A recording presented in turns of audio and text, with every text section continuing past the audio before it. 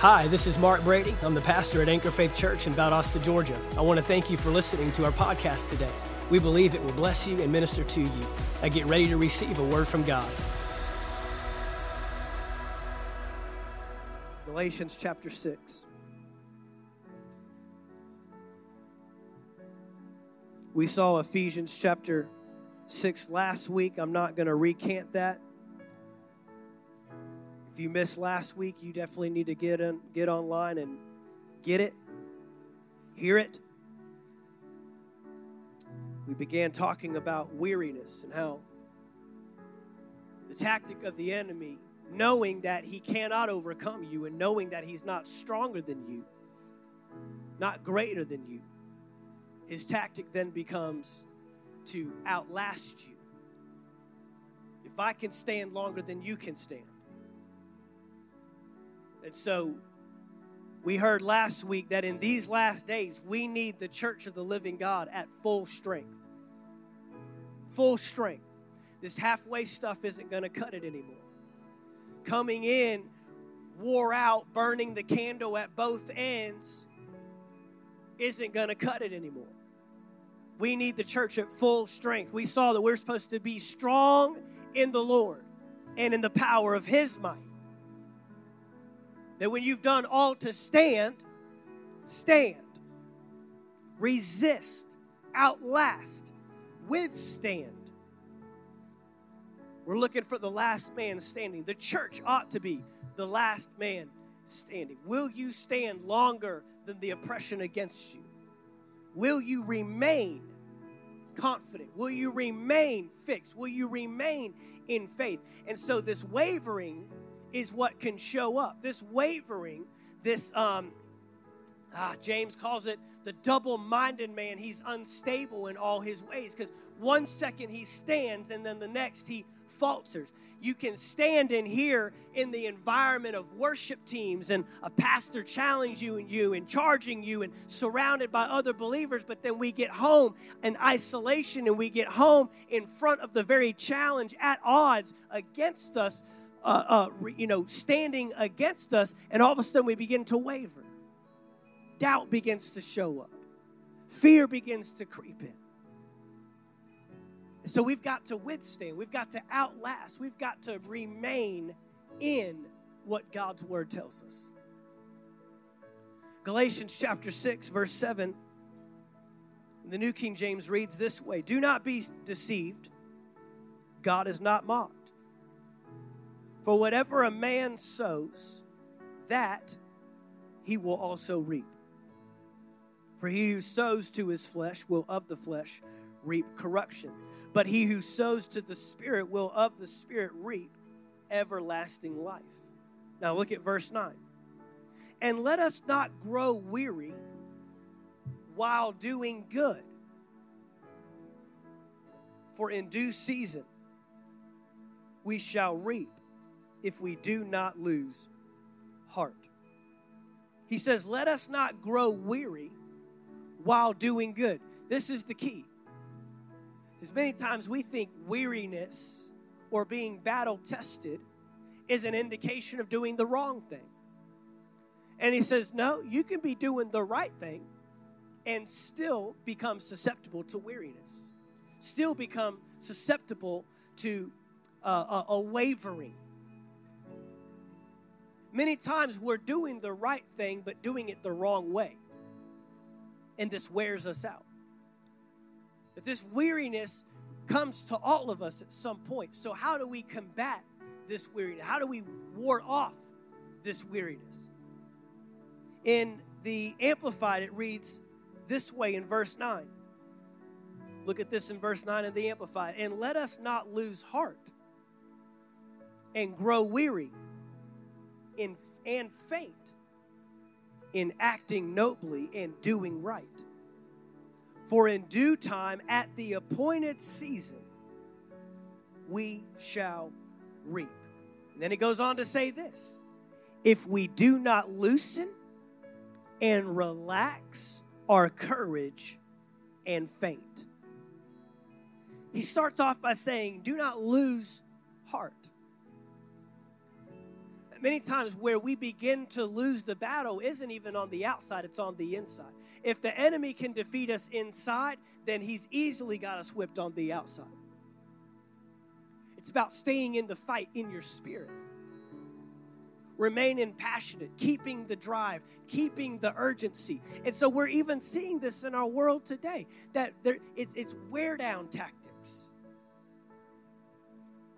Right? They know that there are some that are going to be hard-pressed and remain vigilant in some ways. And so it becomes a tactic of theirs to wear down over time, to destroy and to deteriorate your courage and deteriorate your vigilance and deteriorate your resolve against something. And so we have to remain strengthened where? In our spirit. This is where we leave ourselves vulnerable and susceptible. As things begin to address our spirits. In these last days, we as Christians and we as the church are going to have to guard our mind and our heart greater than we ever have before. Forget about guarding your body. Forget about protecting your flesh. What you really need to be guarding is you can't even see it. It's on the inside. And people are masking up and doing all these other natural measures, but they're leaving their hearts and their minds and their spirits open to all kinds of destruction. We've got to do better about this, guys. We have to do better about guarding. It says the peace of God will guard your heart and your mind through Christ Jesus.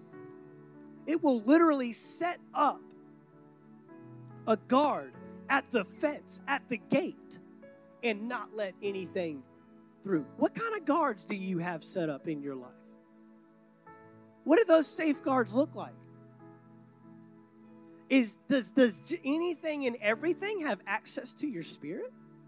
Does every little thing that you read and every little thing you have do you have any kind of filter in your life? Do you have anything in position that says, whoa, no, we're not feeding on that. It's not allowed. That's literally what that word means. That word guard, the peace of God will guard your heart. It's a militaristic term. It's literally a militaristic term of guards standing at a gate, not allowing things through. So we have to do better with our spirits. This is where we get wore down as believers. This is where we begin to succumb. This is where we begin to give the enemy a foothold. Look, go to 2 Corinthians chapter 10. 2 Corinthians chapter 10.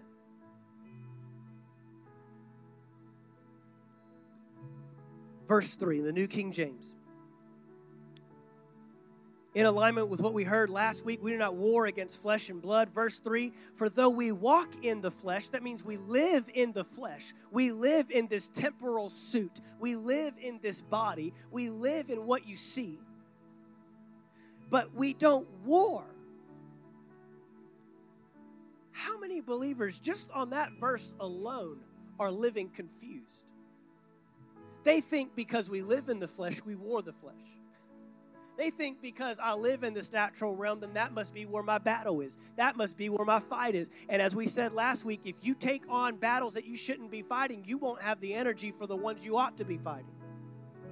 We're fighting with our brother and our sister and our politician and our government leader and our school board attendant and all these other messed up things that we see in the earth. And then the enemy's just sitting over on the side, with his arms folded just like, I got you. You ain't got nothing left from me. Distracted. Taking on every battle that comes our way. He says we walk in the flesh, but we do not war in the flesh.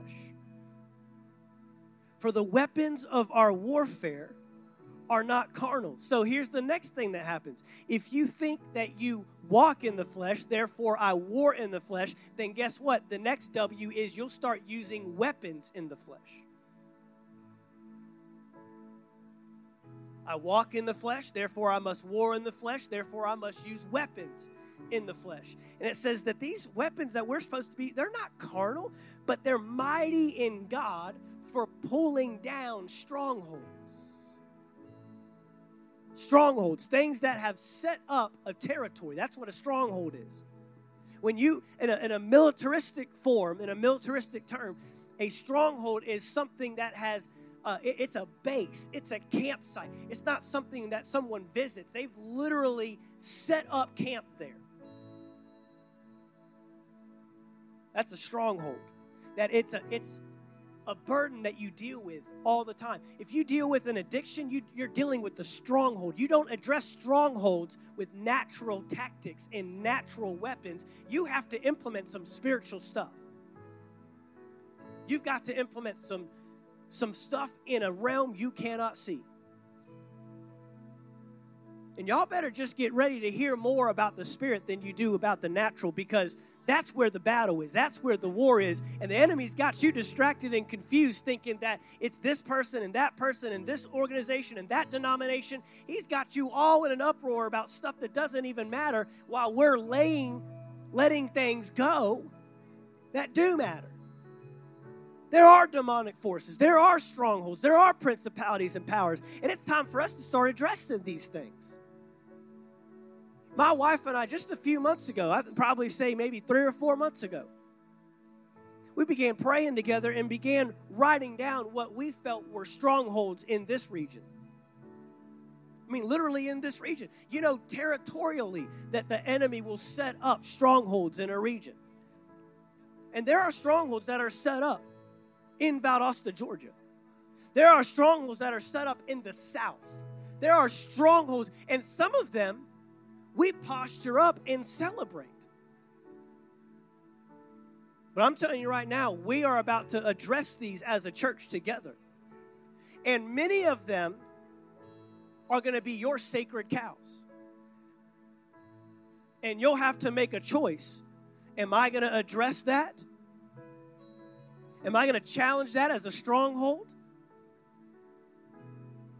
Or am I going to accept my man-made tradition of something? Yeah, it's coming. Y'all are like, well, we want to know what those strongholds are. Not tonight. Oh, I know better than to release something before you're ready for it. Y'all won't even come to hear what a stronghold is and how to tear it down and how to identify it, because the second I name one of the strongholds, half the church is going to be like, we up out of here. I got to set you up first. I can't just start giving you the stuff at the end. You can't handle it. Jesus even said, there's things I want to tell you, you can't handle it. But when the Holy Spirit comes. But yeah, there's strongholds right here in this region. We're going to address them. He says, we walk in the flesh, we do not war according to the flesh. Our weapons of our warfare are not carnal, but mighty in God for pulling down these strongholds, casting down arguments and every high thing that exalts itself against the knowledge of God. Bringing every thought, everyone say every thought. Every thought into captivity to the obedience of Christ, and being ready to punish all disobedience when your obedience is fulfilled. I want to read this to you in the Passion Translation. The Passion Translation, verse 3. For although we live in the natural realm, we don't wage a military campaign employing human weapons, using manipulation to achieve our aims. Instead, our spiritual weapons are energized with divine power to effectively dismantle the defenses behind which people hide. We can demolish every deceptive fantasy that opposes God and break through every arrogant attitude that is raised up in defiance of the true knowledge of God. We capture, like prisoners of war. Are you seeing the wording here? Like prisoners of war, every thought, and insist that it bow in obedience to the Anointed One. Since we are armed with such dynamic weaponry, we stand ready to punish any trace of rebellion as soon as you choose complete obedience. What's the key? The key is just because the thought comes doesn't mean it has to stay. And where we go wrong is a thought comes knocking at the door and we give it free rent in our mind. We give it free room and board. And then some of us, we even go a step further and we give it a meal every now and then. We feed it. We water it. We take care of it. Is there anything else that I can give you, Fear? Is there anything else you need, Mr. Fear? Come on in. I got a room right over here for you. Would you like a hot meal? Would you like a shower? Would you need your bedding changed? We take care of it rather than kicking it out the second it comes knocking at the door. We've got to learn how to take thoughts captive. You know where people are really wore out? You know, last week I joked that, you ask somebody, how you doing? And the automatic impulse response is, look, you already know. Tired. Physically you're stronger than you think you are. Oh, I know. Condemnation wants to come all over you right now. Forever uttering, I'm tired. I know. Don't think just because I preach these things that I don't have to deal with the confrontation as well. There's plenty of times that I've said, I'm tired. Plenty of times I've woken up tired, gone to bed tired, start something tired and end something tired, and just tired. But you know what I've learned to figure out? You know what I've learned to nail down? Is I'm not really tired in my body. It's a mental drain. It's a mental weariness. I speak to our minds right now. We have the minds of Christ in the name of Jesus. We have clear thinking, clarity of thought, clarity of decisiveness. See, when we get wore down in our thinking, then an enemy can slip things in and we become lazy at the gate. Our guards aren't, yeah, come on in. I don't feel like battling that today. We get drained in our mental capacity. But we've got to keep our minds sharp in these last days. We've got to be decisive. We can't have double standard Christians. Double-weighed Christian, double-minded Christian, double idea Christian, in one day, out the other. No, we need to be sharp, consistent, confrontational, direct, deliberate, intentional, decisive. If the enemy can get you off of your game mentally, he's got you. The battle is won and lost in the mind. That's the battlefield. That's where he messes with you. You've heard me say for the longest time that the enemy can't put anything on you. You have to accept it and receive it. That might sound different. That might sound weird. The enemy doesn't have free access to you. The only place that he has access to you in your life is your thinking. And if you accept it, then you accept what he brings. But if I reject the thought, I'll reject the disease. I'll reject the fear. I'll reject the manipulation. I'll reject the attack itself. We've got to be better armed in our minds. We've got to be better armed in our thinking. We've got to be more deliberate and more decisive. You need a clear mind in these last days. You need to have a mind of Christ in these last days. Don't just spout off the first thing that comes to you. What would Jesus say? What does his word say? How would he respond to this? Before you post it, think about it. Before you comment on it, think about it. Before you share it, think about it. Before you have the conversation, think about it. Before you respond, think about it. Because if the enemy can get you doing things without even thinking, I don't know about you, but I rarely make a good choice with little thought. I rarely do the right thing without thinking. But if we can get our minds back, we can start guarding our spirits. Thank you for taking the time to listen to our podcast today. We trust you received a word from God. If you enjoyed this teaching, be sure to subscribe to our podcast in iTunes. By subscribing, you'll be sure to receive a new message every week as soon as they are made available. And if you'd like to learn more about Anchor Faith Church, you can stop by our website at anchorfaithvaldosta.com.